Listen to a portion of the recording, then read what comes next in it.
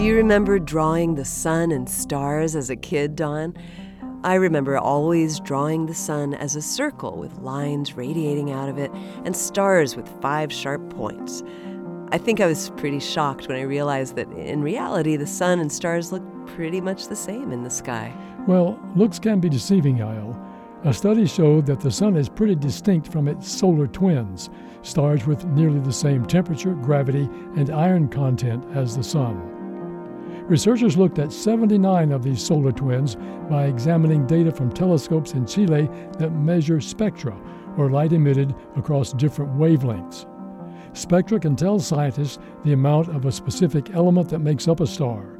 The researchers found that certain ratios of elements that are important for the formation of planets, such as carbon to oxygen and magnesium to silicon, were nearly identical across the surveyed stars. But the sun stood out?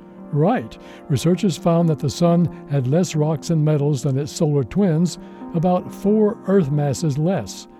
The sun may have fewer of these elements because they ended up in the solar system's planets, or the other stars may have more because they ate up planets that used to orbit them.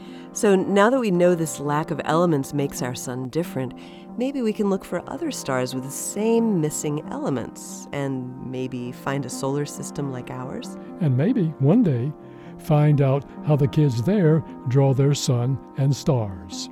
This moment of science comes from Indiana University. There are thousands more moments of science on our website at amomentofscience.org. I'm Don Glass. And I'm Yael Cassander.